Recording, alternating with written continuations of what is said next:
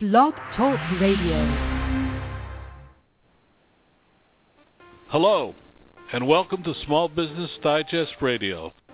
My name is Don Mazzella, and I am your host for a program devoted to identifying strategies and suggestions to help small business managers increase profits, add sales, better manage cash flow, improve employee management, and streamline operations.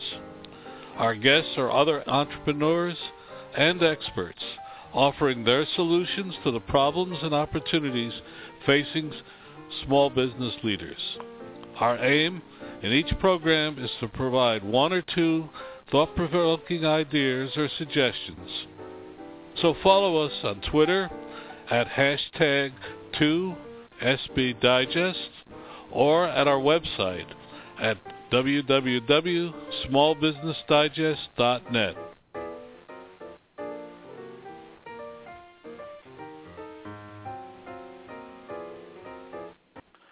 You know, I'm particularly happy tonight. The nice thing about my job is I get interesting books across my desk just about every day. But I came across a really interesting book.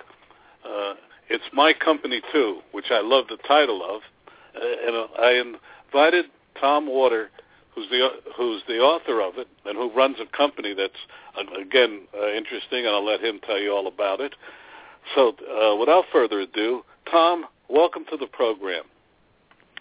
Thank you very much, Don. It's an honor to be on Small Business Digest Radio, and thank you for having me with you tonight. Well, you know, as we always do, we ask our guests a little bit about your personal background before we get into anything else. So, Tom, the floor is yours. My business career started in 1971 when I opened up my first business. It was a fast food restaurant in the Chicago area. And since 1971, I've started 30 businesses or co-founded 30 businesses and bought 3. The last 7 businesses were co-founded, and they were the ideas of our staff because they were truly engaged in what our organization stood for and our organization's principles. And they had ideas on how they could start satellite companies. So I've been a serial entrepreneur, a speaker, and now an author, and I've lived a very exciting life because that 1 minute of it has been a day of work, but a day of fun working with great people. Well, that's interesting. What made you decide to write a book? Well, and what's the title of the book? Well, let's do the background on the book first. Our company had a cultural revolution in 2005. We had moved our catering business from a 5,000 square foot building to a 25,000 square foot building. And I have 2 brothers who are alpha males like myself. There were 11 in our family, 11 children, and we were having territorial battles. And 2 young people came to my desk the morning of November 28th of 2005, a day that will live forever in infamy in my mind. And they challenged me. They said, either you change or we're leaving. And I'm the oldest brother, so I've always been in charge, and I brought my brothers on to be my partners in 1984 after I'd been in business for a while. And I turned to these 2 young people, and I said, change what? And they said, well, we don't want command and control anymore.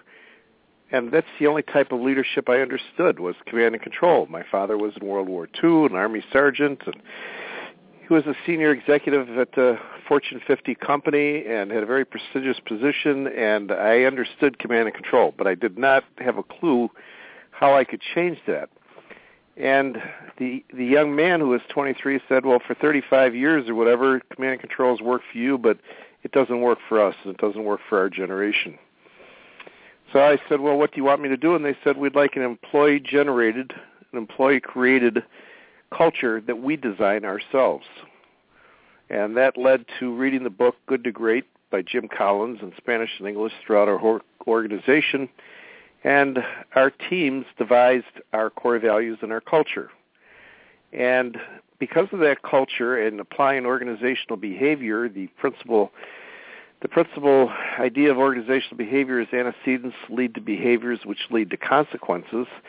And our core values, our culture statement, became the antecedent, and how we enforced it and how we made it come to life, and there was a lot that went into that. Edgar Schein did some great studies on how to make a culture become part of an organization. But we found behaviors, enforcing the behaviors and practicing behaviors, the consequences were phenomenal. Our employee engagement before this change was about 50%, and today it's at 98%, which is just a phenomenal increase. So Jamie, the young lady who was 22 at the time, who has now started 2 companies, and she's doing wonderful with her own companies, but she's still tied in with our Tasty Catering, our family of businesses. Jamie started applying for awards, Don, and we won multiple awards, many awards. Best Place to Work in the state of Illinois, Wall Street Journal's Best Small Workplace, Inc. Magazine's Best Small Workplace in the country. We won awards for our industry, Best Caterer in the United States by Catering Magazine and Cater Source Magazine. And then we won, to me, the ultimate prize, which was March of this year, the American Psychological Association named Tasty Catering the psychologically healthiest workplace in the United States in a small for-profit business. So their cultural revolution was phenomenal, how it changed what we did, and change management is very difficult. And that led to the title of the book. There's our culture statement is written everywhere in our organization, every major room, every main room has the culture statement, and it's lit up with lights, and it's in every cube. And before meetings, any meeting of 3 people to 5 people, we recite the complete culture statement. Now, Schein is very big, Edgar Schein is very big on having artifacts of the culture throughout the organization, and then the espoused values, and then the assumptions. How does it lead to an assumed way of living? So we repeat the core values, and it becomes conscious, some subconscious, then subliminal. So the behavior is guided by the culture. And so one day, I was in the back of the warehouse, and I heard a crew leader raising his voice, a college man loading trucks to go out on events, raised his voice with his summertime high school students. And I started to walk to that area because we don't raise voices, and it's just not acceptable behavior. And in front of me was a young culinarian, Hugo Teles Rios, and he walked up to the college crew leader, and there's, an implied caste system because, he's a college student and you're just an entry-level culinarian. And he called out the college student, and he said, "Hey, number 2. And number 2, our core value number 2 is treat all with respect. And the crew leader looked up and read the core value, and he turned to his employees as he was taught in his training sessions. When you're wrong, promptly admit it. And he said, "I apologize. It's my fault. I didn't clearly identify which truck. We need to reload the trucks, pull everything out, we'll reposition them." One truck was being sent to Wisconsin, and one was going to Indiana, and one had food for approximately 200, and the other one had 400. So it would have been a nightmare on the event. So I walked around the corner, and I caught up to Hugo with a $20 bill in my hand, and I shook his hand, and I said, "Hugo, thank you very much. That was very nice of you." He looked at the $20 bill, and he gave it back to me. He said, "Tomas, it's my company, too." And that's where the title of the book came from. That's very interesting. Well, before we go further, what happened to there were 2 people. We know what happened to one. What happened to the other, the man that came to you? Well, the man has now replaced me. Last year, we decided to do a complete change again, to do creative destruction and to change the organization. And I'm an older guy, and I realized that it was time to start training the replacement actively. And we asked our leadership team, which is comprised of the CEOs of all the companies, as well as Tasty Catering's top team leaders, who they wanted to replace me, internal or external. And the vote came back that they wanted it from someone from inside that understood our culture. And then we had a secret vote, a write-in ballot, who should replace Tom, and it was Tim. It was the 23-year-old young man in 2005 who they decided should replace me. So he is now my replacement. He is the head of all of our company. He's now recognized. He doesn't really have a title. He's CFO of Tasty Catering. I'm the Chief Culture Officer. but he's the CEO, co-founder, or CFO of all of our companies that operate today. And he's a natural leader, and he's done a great job of doing the business side of the business. He doesn't particularly get into the product side of the businesses, but he focuses on the business side, working with each company on the business side. So he's 32, 33 years old now, and I knew at that time, Don, I'd had probably 10,000 employees in my life. I knew these two young people were two of the best I'd ever seen, ever met, and I knew them since they were 15 years old. They had been working in our company.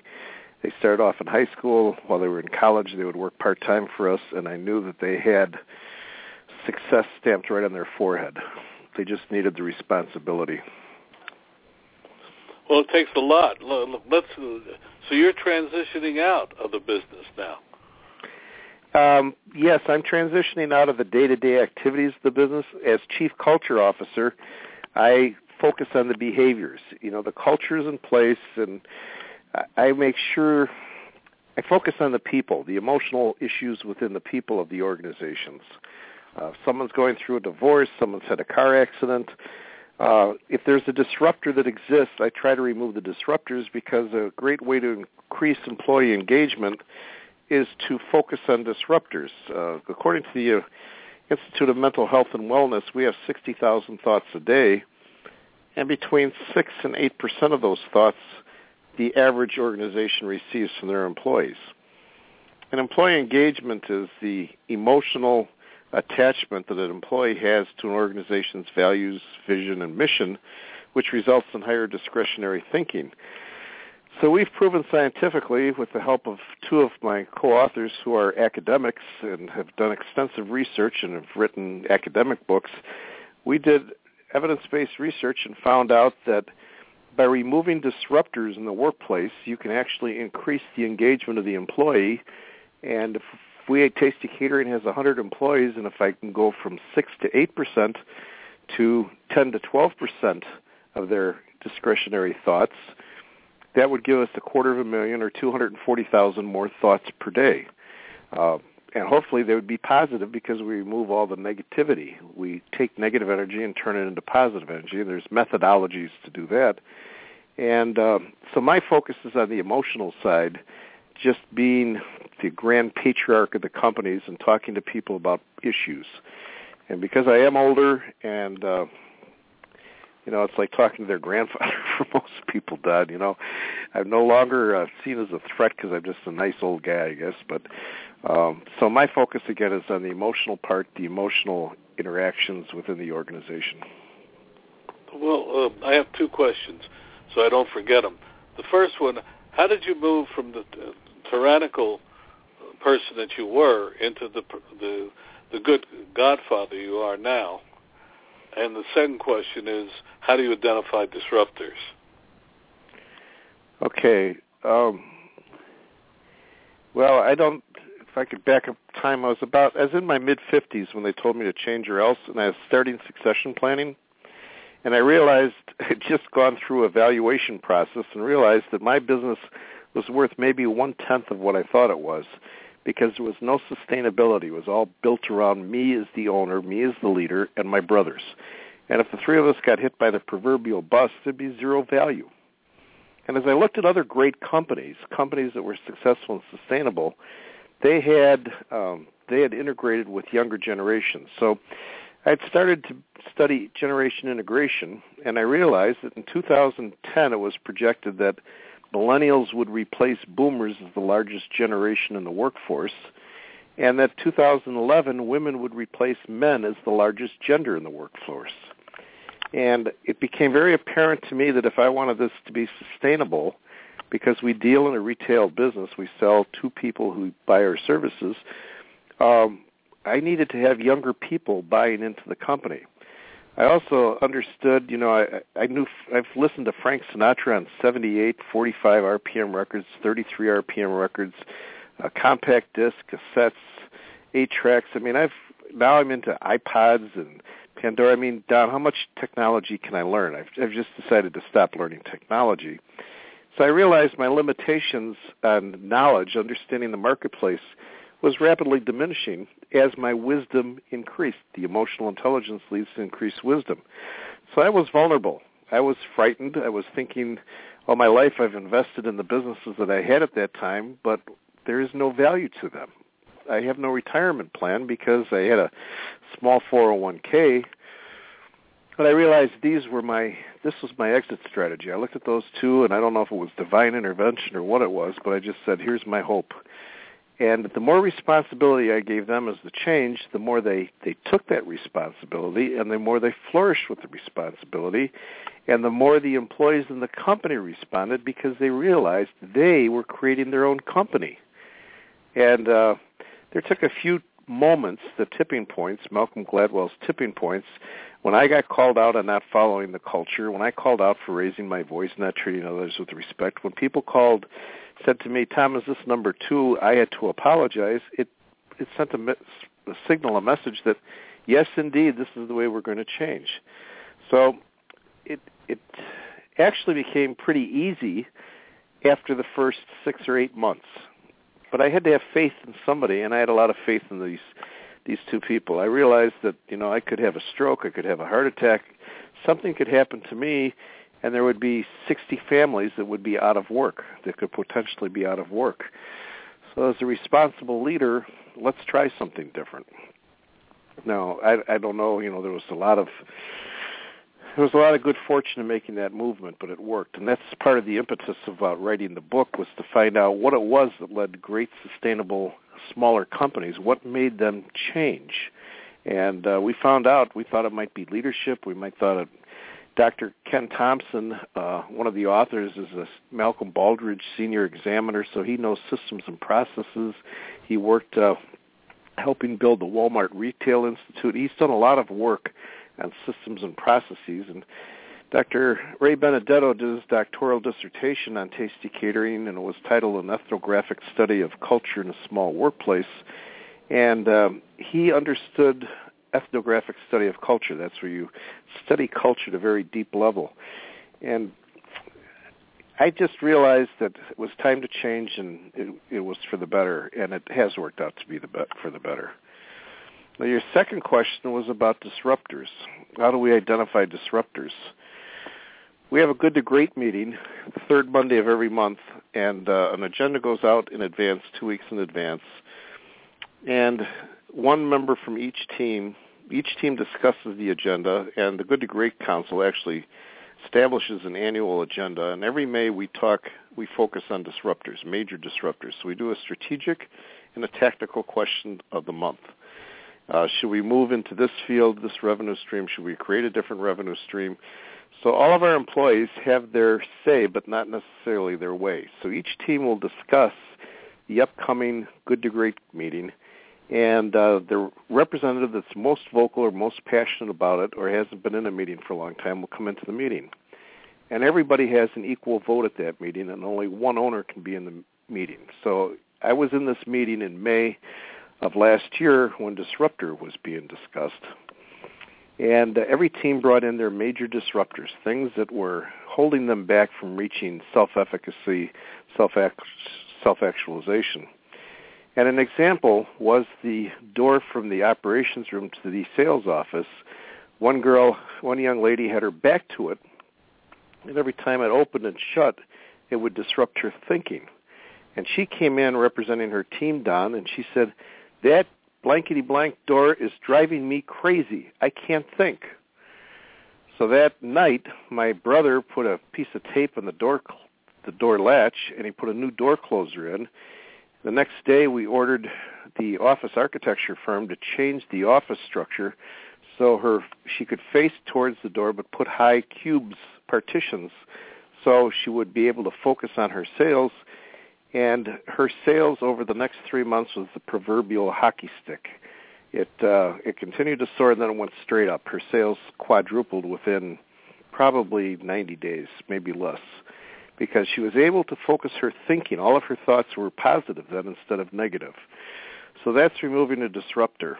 Another thing that we do is we have an energy board where people come in the morning and they take a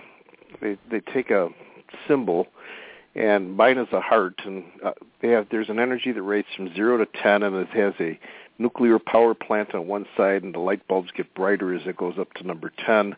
And you put your symbol where your energy is. And we have one lady in the organization who used to be an HR director at a major company, who's now a mom only working part-time, and she checks that board every day, and she is like our chief culture officer in training, and she will find out who's in the low end of that and find out why that is. And she came to me at one point last winter and said, Kristen's energy is really low.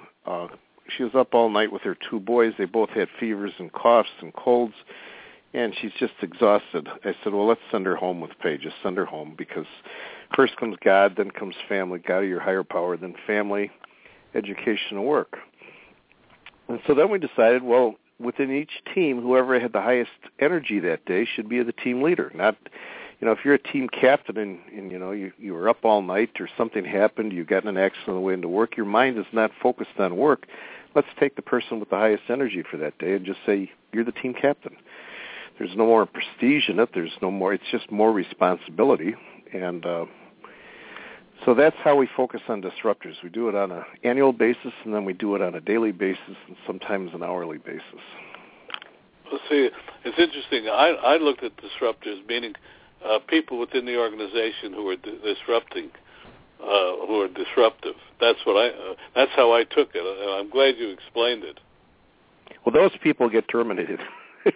They don't follow the core values, and if they're not on the bus, they leave quickly.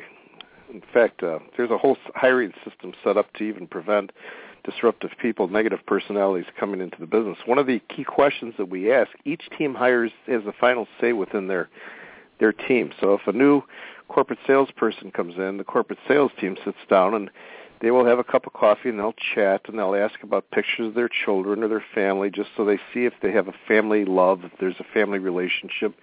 And then they'll ask the drop-dead question, how many days do you wake up happy? And if it's not 5 or more, they don't get the job. The team just says, okay, thank you, and then they'll come out and they'll say, we don't want to hire that person.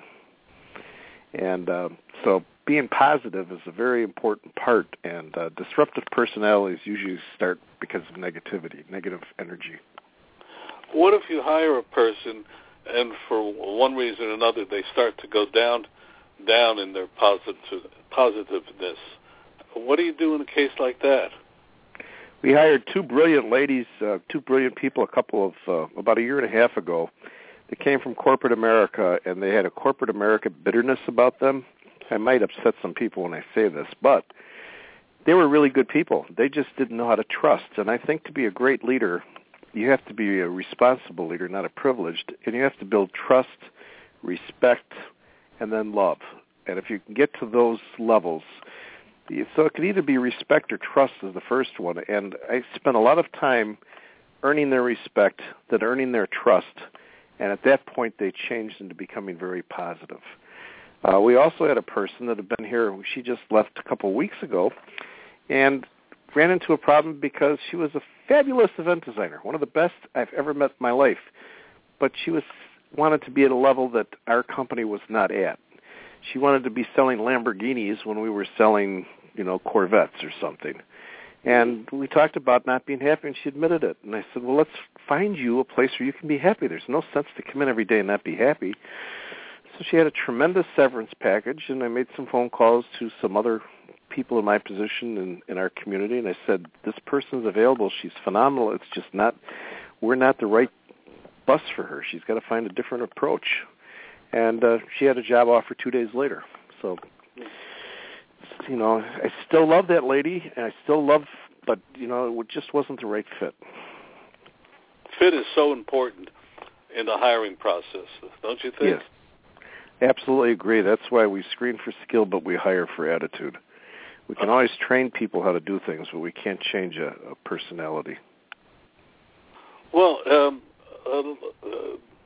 do you have children? And if so, are they in the business? Well, I hesitate to say that because of nepotism. Yes, the young man that came to my desk and said, change or else, that replaced me is my son, Tim. Oh, okay. And he had graduated, he had been offered professional soccer contracts, and he had graduated from college with degrees in accounting and management, and he'd been offered a fabulous job at a bank that he'd also worked part-time through college. He worked at Tasty Catering when he'd be home, and he'd also work at a bank to learn the baking industry. And his point was if I didn't change, he wasn't going to waste his time here. He was going to go to the bank that offered him more responsibility and a better way of life. So he is the one that he has started some extremely successful businesses.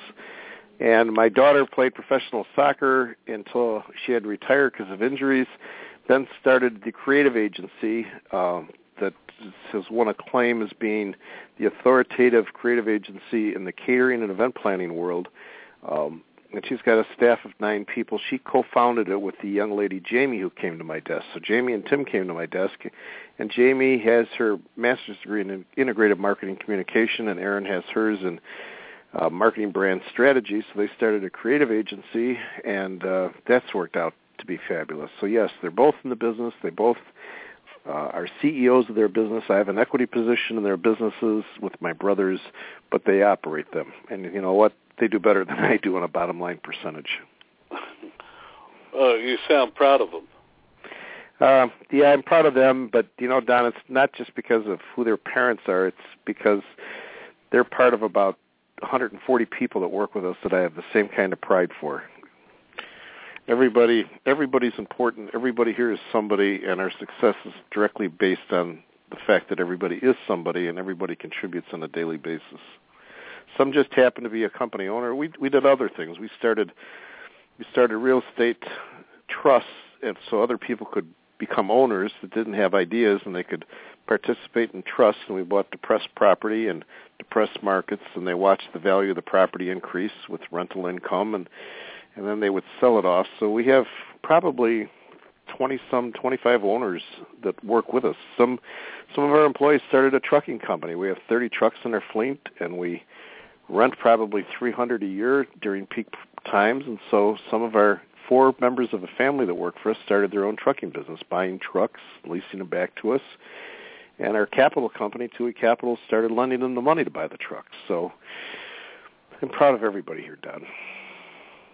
Well, if you had advice to give our audience, what would it be? If you're a leader, and everybody in a company should be a leader, it's to remember that everybody is somebody. There's a great poem by Dr. Borders of the Wheat Street Baptist Church he wrote in 1959, and it ends by saying, I may be black, I may be brown, I might be white, I might be yellow. I'm adding those last 2 just to make sure it's universal. But I must be respected, never neglected or rejected. I am somebody. I am God's child. And if we take that viewpoint when we work with others, and really that's the basis of emotional intelligence, but if we take that viewpoint in working with others, we find out that others have ceilings that far above what we would perceive them to be. And in the 8 companies that we did in our book, we did deep dive evidence-based research. It wasn't armchair philosophy. We found every one of those companies treated their employees with tremendous respect and dignity and honor and asked them about ideas. So most of the leaders, if not all the leaders, were servant leaders, and the results that they had were far above their competition in the market. So they were value-based businesses with high employee engagement that had superior results, and how simple that is. Well, the name of your book again? It's My Company Too, How Entangled Companies Move Beyond Employee Engagement for Remarkable Results.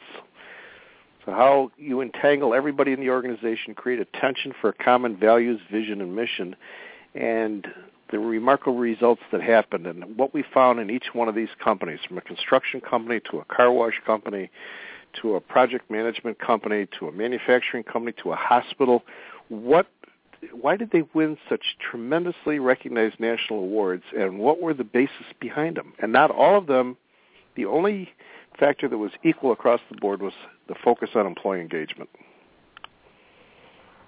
Well,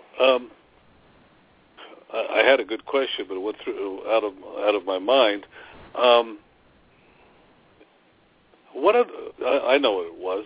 You mentioned your companies. What do your companies do? Well, people could find out by going to thomasjwalter.com, which is my website. But one company is TUI Capital. It started as an employee assistance program. It turned into a capital company, so we fund new startups. We provide funds for our employees should they have needs. Then we have TF Process, which is a contract baker. It bakes cookies for airlines, and it bakes muffins for school districts. And we have Euphoric, which is a creative agency. It does marketing, communications, search engine optimization, website design, etc. That's Caring, which is a gift company that gives back to the community. It does matching funds to needy children's school food programs. So it gives to school districts or to food depositories to help children that don't have food on Saturday and Sunday. And then iMotorsports, which is an online retailer of motorcycles, used motorcycles. That's a national company. And the Thought Board, which is a conglomeration of consultants who are value-based that work in areas such as the great game of business, financial transparency, lecturing, etc. And those are the major companies. Then there's real estate investment companies. What's your base company? Tasty Catering is probably the one I spend the most time on. TUI Capital is the one that I spend know, a lot Tom. I wanted to get in the Tasty company because you talk about all the others, but it all started with that company. Tasty Catering is Chicago's largest corporate catering company. We do about 11,000 events a year in, year out, and we do everything from corporate work to mid-level social work. We don't do the high-end weddings, but it's a complete catering company. Well, Tom, thank you for being with us. I know I learned a lot, and I hope our audience did as well. And you have to come back later in the year or early next year and talk again. Anytime, Donna. It's been an honor. Thank you for the invitation. Thank you for the opportunity to be on your program. Small Business Digest Radio. Awesome. Thank you. Have a great day. Thank you, sir. You too. Bye-bye. Our guest tonight showed up at our office door recently, and she brought with her samples of her product, which I have to tell you are really terrific. And she has an unusual name. We're going to welcome Nicole Cardone to the program today, but we're going to ask her what her official title of her company is. Nicole, welcome to the show. Hi, thanks for having me. So what is your title? My title, I'm the co-founder and chief executive Sorbabe of Sorbabe's Gourmet Sorbet. Okay. Sorbabe, you're the chief Sorbabe, Sorbabe. That's right. Sorbabe, Sorbet, which I happen to think is one of the cleverest titles I've come across in a long time. Well, thank you. I wish I could take credit for it, but my partner and I were coined the Sorbabes. When we began this venture, we were producing in an ice cream kitchen in the middle of the night. And when we would come in and the ice cream guys would leave, they would say, "Oh, the Sorbabes are coming." And it kind of just stuck after that. So I'm glad people find it amusing. We thought it was cute. Well, it is probably fairly unique in the industry. But what is your product? So we make a sorbet, which is a water-based frozen dessert. For the people who are unaware, there are sherbets that also contain dairy. But sorbet is water-based, so it's dairy-free. It's vegan. But what we do to make it different and special is that we use whole food ingredients, and we really also embrace the farm-to-table movement. So we take a lot of farm-fresh ingredients and blend them with water. But some of our sorbets are not just made with fruit. We also make them with whole nuts. And our whole nut sorbets, like the pistachio with salted caramel, are incredibly rich and creamy just by the nature of the produce itself. We don't add any dairy alternatives to make it ice cream-like. It just comes out that way. So it's a naturally healthier alternative to ice cream. And then on top of that being unique in itself, we also fold in chunky toppings. So our sorbets have also been coined, we've been coined the Ben and Jerry's of sorbet because we mix in these chunky toppings. So you have this texture with the sorbet that is completely unique in the space as well. Well, how did you get into this business? Well, I came to New York. I'm originally from Alaska, and I came to New York determined to go to Wall Street, and I was going to make my mark in the investment banking world. And after a few years of working in that and realizing that I was never going to see the daylight because I was stuck in a cubicle for 16 hours a day, my husband and I decided to have children. And with the birth of my first daughter, I realized that I wanted to spend more time at home. And I thought that the food industry was something that had always been interesting to me. It was sort of calling me. And I looked at the market and I realized that the sorbet, I used to make sorbet in college as well, just sort of for fun from the farmer's market. And I realized that there was nothing similar to what I was doing at home on the shelf. You had lemon, mango, and raspberry sorbet. Nothing's changed in 20 years. You had all these great artisanal ice creams coming out, so I thought that I would try my hand at it. And because I didn't have a chef background, I called upon Chef Deborah Gourmet. She was a family friend. And she came on board with me, and we tested the market in 2012, going to some farmers markets and sampling our product. And we developed a bit of a following, and it was exciting because we weren't expecting such great feedback. And in the summer of 2013, we launched Sorbabe, Gourmet Sorbet together. Well, you launched it, and are you still doing it at night in the kitchen, or? No, fortunately, we have progressed far beyond the days of producing ourselves with a small batch freezer in the middle of the night. We have a co-packing facility that we use that allows us to scale our production to meet our sales requirements, which have been growing, fortunately, month by month and year by year. So it's been wonderful.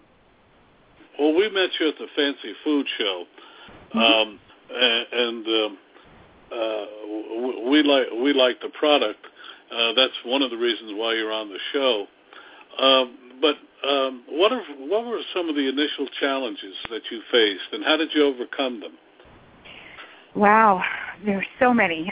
First and foremost, I would have to say that not coming from a consumer products background, my partner or I, we were not aware at the challenges just in the sub-zero frozen space altogether. Consumer products are difficult. Sub-zero frozen, where we are, is probably the most difficult space. So learning about the challenges of logistics, of the expense of real estate in stores, storage, all of that was very new to us. But I would have to say that overall, the biggest challenges that we've faced is, and I think all small businesses, especially, again, in consumer products, will face this, there's really no bridge to the gap between small batch production and large-scale commercial production. We go from buying a 50-pound bucket of raspberries to having to buy literally a truckload full of raspberries to get an economy of scale at all. I mean, you could buy a half a truckload of raspberries and still pay the same 50-pound bucket price. So trying to get enough capital together, before you can make that jump is incredibly difficult, especially because you want to make sure that you are insured the sales before you create the inventory. So we found that to be very, very challenging as we grow and scale. How did you solve it? Well, we just peddled the small amounts as much as we could. We did lots and lots of small production runs that were very expensive. Fortunately, we were able to launch in a very affluent area of New York. We launched in the Hamptons, and their summer crowd supported the price point that we needed to get on our product to help us make it through that period. And then once we had done that and established ourselves, we were able to then grow our volumes a lot more and get our pricing down. So now we're in an acceptable range for our product. But if we hadn't have launched in an area that we knew could afford our product at the time, it definitely would not have worked. Well, first of all, what is the acceptable price point in your product? And that's a good question. It's definitely changing. We get pulled on both sides because, the customer wants a high percentage of fruit and nut content in the product. They want it to be organic. They want it to be non-GMO. They want all these things, but they don't want to pay more than what they see Ben & Jerry's selling for at, $3.99 a pint. Unfortunately, that's just not quality ingredients. That's not, we don't have the same production capacity. So, but on the good side, we do have a lot of artisanal brands that are on the shelf now, especially, some of these really high-end gourmet brands that bring some pints up to $13 a pint. So it helps us because people are starting to become more accepting of higher-priced gourmet small batch products. So we launched selling at $12 a pint, and now we are selling as low as $5.99 and 2 for $10 in some stores. So it really, the challenge was getting enough demand to feel confident enough to put that money up front to build the inventory to then get our pricing down. And that's really what we've seen. And we're still getting pushback on the pricing, which I find amusing because, again, consumers want a very high-quality product, but they don't really understand what goes into it. And, I understand not wanting to pay high prices for a pint of ice cream. It goes pretty quick. So it's still a challenge, and I think it will be going forward. But how did you come up with the idea of going out to the Hamptons and selling it? It was a happy accident. I have to say we got fortunate. My husband was born and raised in Sag Harbor. So he had been there for 40-plus years. His family was there. He grew up out there. So all the local vendors of all the stores, we knew all of them already. So I was living out there full-time. And it was just an easy thing for me. And also the Hamptons, because everything's so close together, I could literally deliver myself because we didn't have a distributor. We didn't have employees. I could deliver myself to all of these stores. So that's what I would do. I would just get in my car, 2 days a week, and I would pack up big coolers with dry ice, and I would deliver in this small little area of the Hamptons. And we also did the farmers markets, which really helped us promote. And then we did events. And the events, that area is just so condensed with people for a period of time. It allows you to get the attention of people that would be normally spread out all over the country or New York and Connecticut and wherever else they go to at the other times of the year. So, again, it was just a happy accident that my husband happened to be from Sag Harbor, so I was allowed into that community very easily. Okay. Now, you've brought up several questions. How did you manage to get into stores? That's one our audience always asks. How did you... It was a tenacious sales incentive on my part. I literally put sorbet, I would drag around this heavy cooler, I would dry ice, and I would walk into every single store myself, and I would just sell the product. I mean, I think that the biggest challenge was getting over this fear of rejection because, that has got to be what holds a lot of people back. And I would just want to say that you never know unless you do it. And you have to go in, and you will find that so many small shop owners, especially, I'm not going into the big chain stores. That's a whole different corporate atmosphere. When you're selling a product that's new, you go to these smaller stores. They're usually owned by families, and they're just wonderful. My experience has been, very positive going into these stores, even when I didn't know the person I was going in to speak to. And I think that when we did get a no, part of that experience was also just sort of shrugging it off and being like, okay, well, if you don't understand why this is special, soon you'll understand. Maybe you'll order it next year. And just leaving it at that and not taking it personally. There's a lot of things that go into curating what a store has to offer, and you don't really know what the customer at that store is interested in necessarily. So it really is about swallowing your pride and not taking things too personally, and being brave and just going in there and showing your product. You should be proud of what you're doing, so be proud to show it off, be proud to sell it. Well, when you showed up at we met you at the Fancy Food Show, you were pregnant. How many children do you have now? I have 2 little ones running around and another one on the way in about 4 weeks. And you say you're originally from Alaska? Yes. And where did you go to school? Well, I was born and raised in Alaska, and when I decided to go to college, I came straight to New York. So I went to Pace University downtown and graduated there with a degree in finance and went straight to work at J.P. Morgan in their underwriting division for an investment bank. Mm-hmm. All right. Which do you prefer, the corporate world or what you're doing now? Oh, by far what I'm doing now. It's so much more rewarding.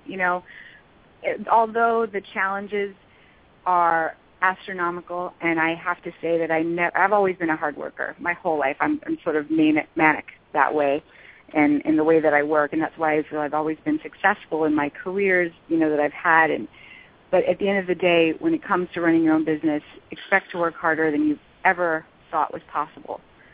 I continue to amaze myself at all the things I can do, especially now with all the kids, and everyone keeps saying, how do you do it? And I just think to myself, well, I just don't take no for an answer.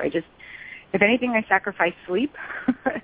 But, things got to get done, and that's it. I'm not going to give up on my kids. I'm not going to give up on my business, and that's just the way it goes. Well, two questions. How do you divide your work with your partner? What does she do, and what do you do? That's a great question, and this is something that we have found to be very unique for us, and it comes down to our skill set. Deborah is a chef. She is a fantastic chef, and she also has a background in production and like art direction, things like that. So she does a lot. She did our label design. She handles all of the production, all the sourcing of the ingredients, all of the recipes in that area. I handle more of the business side, more of the accounting, more of the sales, and we really divide and conquer. And because our skill sets are so different, we're very aware when any task comes to our desk whose responsibility it should be. And also, she and I have very similar work ethics. So I never have to look over my shoulder and ask her, did you get that done? Because she always gets it done. And I always get it done too. So we just, full speed ahead together and are able to truly lean on each other. And that has been probably, I have to say, our number one secret to the success we've gained so far. Well, what does your husband do, and how does he feel about all this? Well, when I first told him that I wanted to leave the corporate world and go and make Sorbabe, his response to me was a completely goofy face saying, think you're going to make $1 million selling Sorbabe?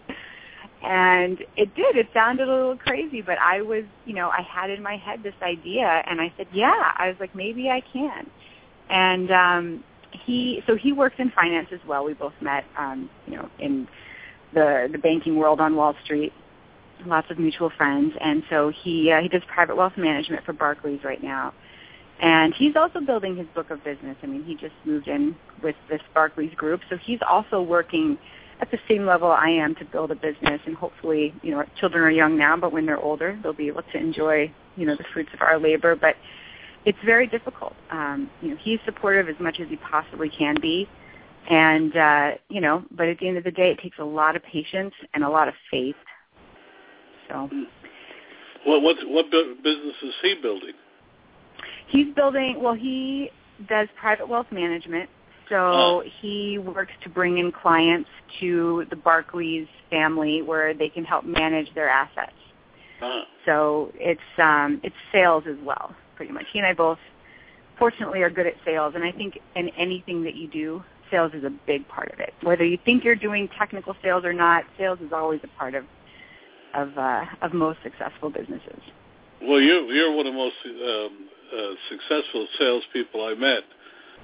Well, thank you. Well, no, if the audience doesn't know, the Fancy Food Show covers a humongous amount of space at the Javits Center in New York in July and in San Francisco in January.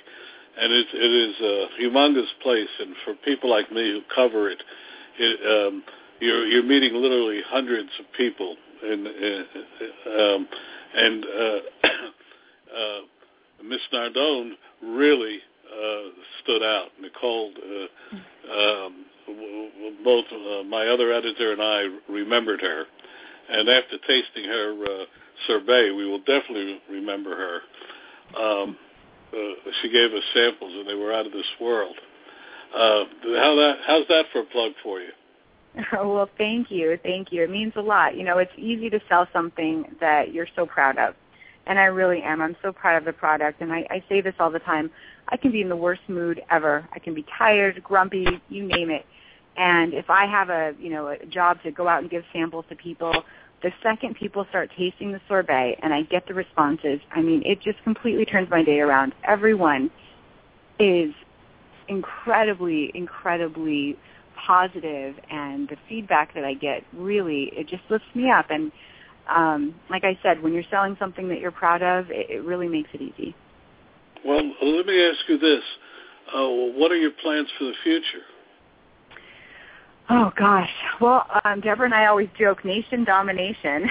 But, ultimately our goal is to get our sorbet into the mouths of as many people as possible, because the product really sells itself.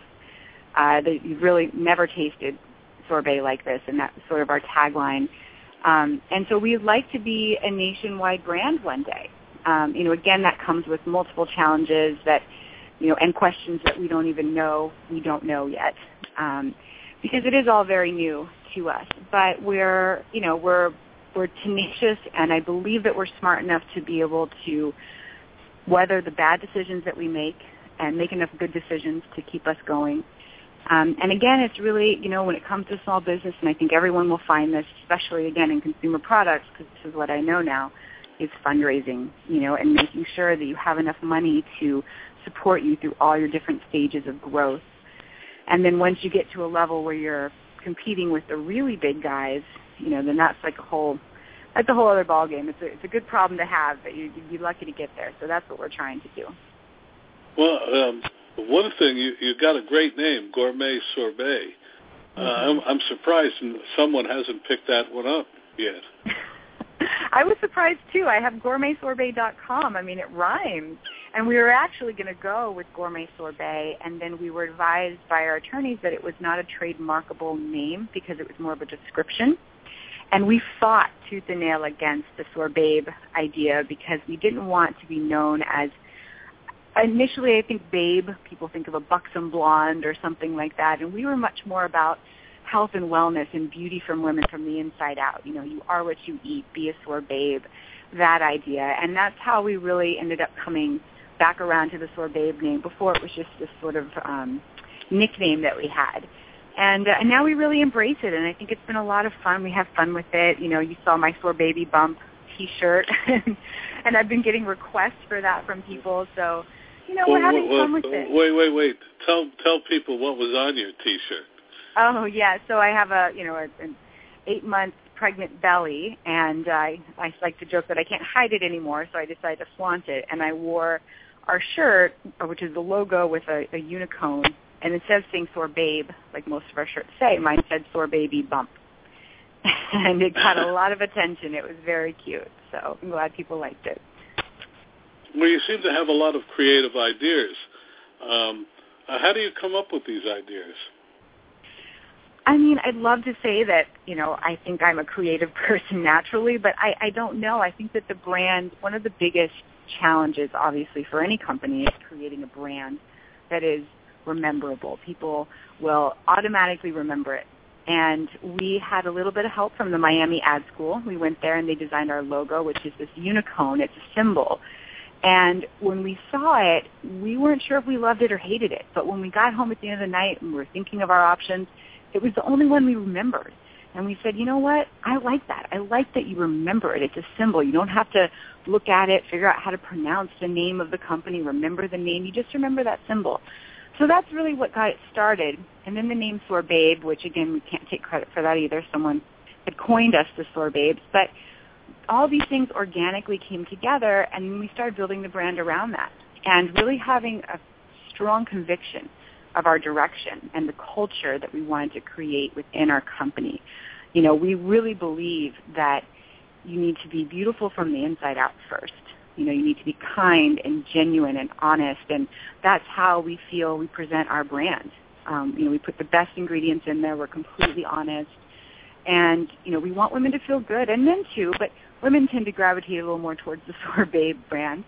We want them to feel good about themselves. And, after having my children, I really followed this health and wellness lifestyle much more than the, traditional diet. And it just made me thinner, healthier. I felt better, and I felt better about myself. And I want other women to feel that way too. There's not a lot of options in the ice cream world if you're following a health and wellness lifestyle. And now there is something that they can choose from and feel good about eating and not feel guilty. Well, again, the name of your website? GourmetSorbabe.com. But if you also look up sorbabes.com, it will direct you to the site as well. So can't go wrong. Oh, well, we want you to come back in a few months after the babies come, et cetera, and tell us how you're doing. I would love to. I'd love to report up on all of the leads that we got at the Fancy Food Show and let you know how that's going. I do believe that by this time next year we will have a national presence, which I'm very excited to report. And we are coming out with some fantastic fall flavors that I would love to drop by and give you more samples of. So I will look take forward them. to I staying will in take touch. them. We will definitely take them because they're wonderful. But let me add one more thing that I want to point out to our audience. You must follow up on the leads at events like that. I must have handed out 100 cards at the show, and I will tell you, I will get less than 10 people that will follow up. Nicole followed up. By God, she bombarded us. Anyway, and look what it got her. So I always advise our audience, and I'm always surprised how so few people follow up on leads. So anyway, Nicole, yes. good luck on the baby, and come back again soon, huh? Absolutely. I look forward to it. Thank you so much. Have a nice day. Thank you. You too. Bye-bye.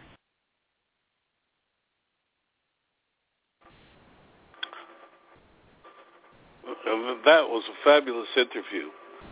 We're waiting right now for our next guest, who is a real change of pace from that. So if the audience will bear with me, he'll be right with us after this brief. Want to know more about health savings accounts for your company or yourself? Go to 2hsa.com and get a free employer's primer. Health savings accounts are a cost-effective way of offering health care benefits to your employees and yourself. HSAs build retirement funds for your employees, improve morale, and reduce your health care benefit cost. For a free employer guide to HSAs, go to 2hsa.com. That's 2hsa.com.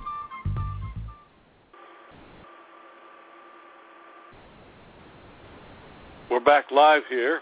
Francesco is going to be right with us, and we'll continue this program, which I hope this audience is enjoying. If you'd like to be on the program, write me at info@smallbusinessdigest.net. That's info@smallbusiness.net. And here's Francesco. Hello? How you doing, Francesco? Oh, I'm good. I'm sorry. I was having a little phone problem. I didn't mean to interrupt. No, you. I just want to tell our audience, if you want to be on or know someone that should be on this program, email me at info@smallbusinessdigest.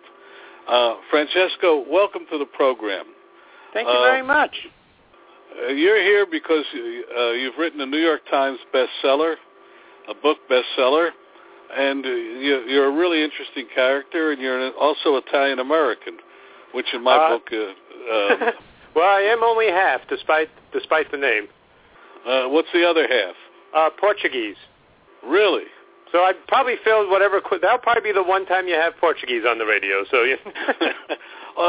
we've actually had a couple of Portuguese on there. I'm from the Ironbound section of Newark. Oh, yes, then you have. I'm sorry? I said, then you have had Portuguese. That is true. Right. For our audience that doesn't know, I come from the Ironbound section of Newark, which was progressively first German, then Irish, then Italian, and now is predominantly Portuguese and is almost world famous for its Portuguese cuisine. So we've invited Francesco on the program because he's written one New York Times bestseller, and tell the audience the name of that one. It's I Could Pee on This and Other Poems by Cats. Well, and it is, by the way, a very, very funny, interesting, and a thought-provoking book. Thank you very much. Now, Francesco, how do you pronounce your last name so the audience will get it right? Being named Mazzella, I often get Mazzola, so I don't want to butcher your name. No problem. As I said, it took me about a good 6 or 7 years to get it right as well. It's Francesco Marciuliano. And will you spell it out for our audience? Of course. It's Marciuliano. So it has about half the alphabet there. At least all the vowels. Yes. Almost all. So, you know, our audience is small businesses, and as they've learned, a lot of small business owners and others have written books, and there's an old saying, everybody has at least one book in them. Right. But what made you decide? First, tell us a little bit about your background and how you came to write a book. I was an English major, which means, intermittently employed for a little while. I graduated from Duke, and then I did mostly copywriting for a while. I wrote copy marketing, for New York Times and The Economist and Business Week. Actually, I was a copy supervisor at Business Week for a few years. And during that time, I started writing a syndicated comic strip, which I still do now, called Sally Forth.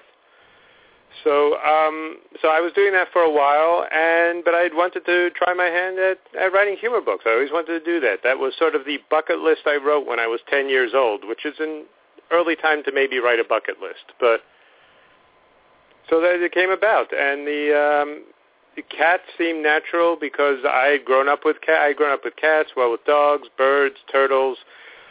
There were quite a few animals in the house. Where did you grow up? I had 2 cats for 17 years, and when the second one passed away, I was very sad. I don't know if people who don't have pets, don't realize, but when a pet does pass away, it is a very, very sad occasion. And in order to deal with it, for myself to come, I started writing poems in the cat's voice, and I didn't want to be like cutesy, adorable, fuzzy poems because, the world doesn't need more of that. So I started writing humor poems, and I just kept collecting them, thinking, no one wants to see this. And this is where it kind of goes. And you can cut me off. If I am rambling, please say that's enough from you. No, keep going. This program is for you to talk, not me. Oh, thank you. And so, it was sort of like, I guess in small business, it's sort of, there's that one moment that sort of creates the idea. This, was out of a sad thing. But it made me create this, and then, of course, I thought, well, this is just for me. And then I guess, you've heard mentioned small business. There's the out-of-left-field opportunity that presents itself, or, something that could become an opportunity, depending how you wish to look at it. And oddly enough, that for me was when Charlie Sheen had a mental breakdown, or a very public kind of weird thing. Several years ago, Charlie Sheen started acting very weird. And he did a radio interview, and he just had all these odd sayings. And I took those sayings, and I put it to photos of cats, because that's what a mature individual does in his spare time. And I posted them on my site, and in 2 days, I got 1.5 million hits. And the New York Times wrote about it, and Today Show wrote about it. What I'm saying it must have been a remarkably slow news period. But I got a lot of coverage from it, and I thought, well, maybe it's true. The Internet is 98% cat, and the other 2% going, what's with all the cats? So I posted some of the poems on the site. I got a very good response, and then I gave it to my agent, and he shopped it around. And now, here we are. So now, I don't know if you're familiar, but Don Markey, many years ago, wrote about Archibald and Mehitabel. Mehitabel was... Are you familiar with it? These are poems. Is that the cat with the no tail that he used to do the illustrations for, or am I thinking someone else? You're thinking of someone else. Oh, okay, I'm sorry. Archibald was a cat, and Mehitabel was a cockroach. Oh. And the cockroach, since he could never hold down the capital part of the typewriter, wrote everything in lowercase. And what started almost exactly the same way, though not with the Charlie Sheen, he started writing them in the old New York Post, and they started publishing them, and ended up with 4 books. That's fantastic. Your generation doesn't know him, but he when I read your book, what immediately came to mind was Archibald and Mehitabel. Well, it sounds like a very good association. So thank you. Well, for I need to look my that up. generation, Thank you very I'm a much. lot older than you. I'm not so young. It was I'm sorry? I said I'm not so young. Well, as I always tell my audience, I'm 71, so you can figure it out from there. But anyway, it was a great book, and when I read your book, I just felt very, very much of a kinship. Oh, thank you very much. I need to look those up. Thank you for mentioning them. Well, but you now, so we can justify having you on the program. You and I both know writing is a tough world. Right. What advice would you give a small business owner or anybody that's listening about writing? Well, I mean, writing is something I think for people who do it, they have to do it. I'm not saying you have to do it as a job. You don't have to do it professionally as a job, but I think it's just this compulsion to write, and I think that's what drives people to eventually maybe get published. This is how you can interpret the world. This is how you interact with the world. This is how you synthesize whatever you learn through it is through writing. And that's what I do. I mean, I illustrate and I write, and this is how I can make sense of the world, and this is how I communicate back. And so it is a drive. It is certainly a need, and I think with any small business owner who has an idea, who has a compulsion that they want to do something, it's very much along those same lines. You just want to do it, and of course that doesn't necessarily translate into it gets done, because, there are many factors, many that are not always in one's control. But it is the drive to, as I said, I was copywriting. I worked in offices for a long time. And it is the drive to make that time when you can, those weekends, or when you can do it at the office when no one's looking, to do that. And but it really is almost a need to do it. And I think that's important. I think anyone who's going to do a small business, I'm sure that's very much the case. They need to. They don't see the other option of not doing it. Sometimes things get in the way. Sometimes it's difficult. But there's always that desire, and I think it will translate in some fashion, and that's what this was. And I know it's weird to say I had this driving desire, and then I wrote the Cat Pee book, but, I did want to be a humor writer. I wanted to be a published humor writer. I wanted to be a cartoonist, so I kept submitting comic strips for 10 years until I got it, because the idea of no wasn't the final no. And it couldn't be, because this is what I wanted to do. And it's the same thing with writing. The no is not a final no. As long as you can do it, as long as it's feasible, and as long as you have that desire, I think that's what it is. There are obstacles, but I don't think, you can't see them as walls, if that makes sense. It absolutely does. It goes for small business. There's an old saying, the sale begins when the customer says no. Yes, I've heard that. And I believe in it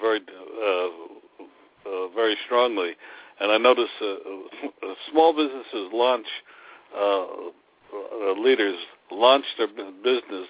It's like jumping off a cliff, hoping somebody builds a swimming pool before they land. Yeah, I can see that, yeah. Well, and what's the name of your new book?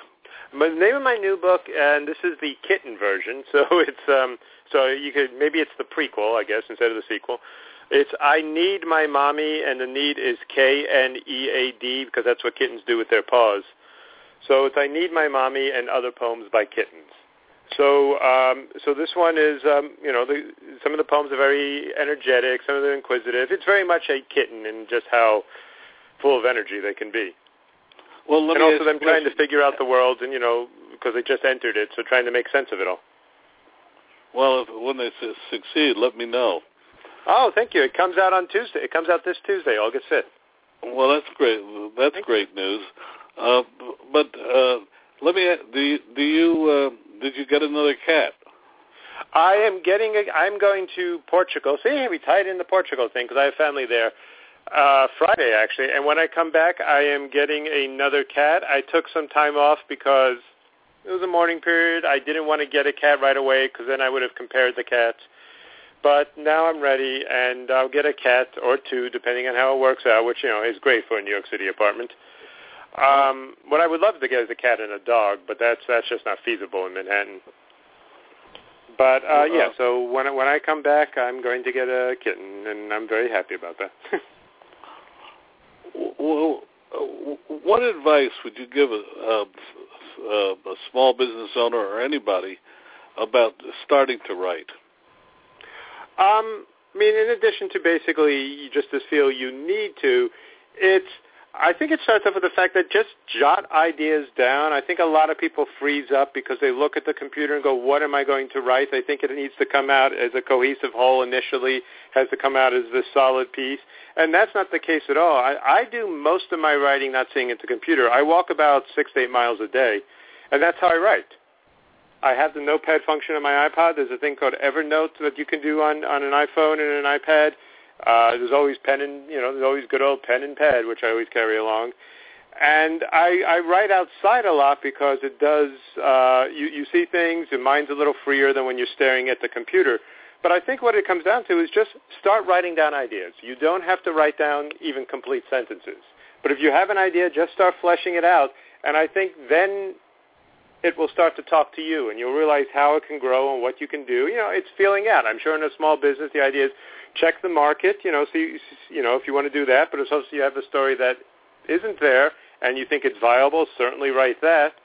But it's feeling out, doing it in small steps at first, writing down ideas, jotting down, and I think that's an easier approach to writing than going, I'm going to sit on the computer and I have to write 3 pages today.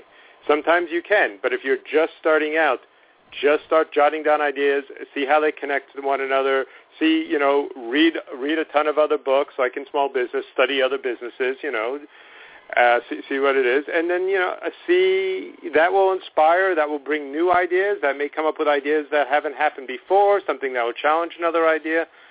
But it's all these steps. It doesn't come out whole, and I think that's what freezes people. So if you can just start, just free form, just write down stuff, I think is the best way to begin. And the name of your book again?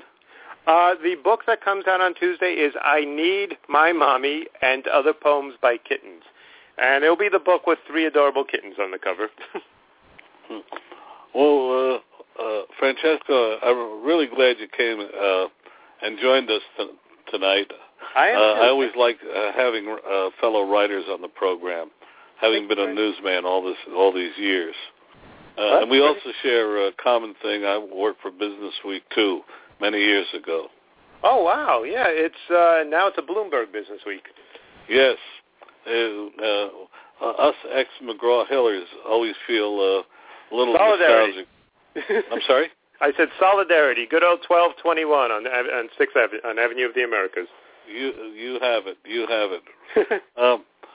When you come back, give us a call again, and we'll talk. I'd love to sit down and have another conversation with you. That would be great. I would love that. And thank you very much. This has been fantastic. And you've been very patient. Oh, please. You do not have to say that at all. It was a matter of minutes. It was not a problem at all. Talk to you soon, and good luck with your new book. Thank you very much, and you have a great night. Thank you. Bye. Thank you for listening tonight. All of our guests are invited because they offer actionable advice to our audience. They do not pay to join us, but rather demonstrate their capacity for helping our audience add profits. Thank you for listening, and we'll be here again next week with other experts to talk about ways to improve your profit picture. Remember, we're here every week at blogtalkradio.com/smallbusinessdigest. If you like what you heard today, tell others about our efforts. If you would like to be a guest or suggest topics for future hours, email me at info@smallbusinessdigest.net. That's info@smallbusinessdigest.net. We would also like to remind listeners that besides our radio efforts, Small Business Digest comes to you via the web, through our video channel, and in our magazine. You can subscribe for any or all of these by going to smallbusinessdigest.net. That's smallbusinessdigest.net. Thank you, and have a good day.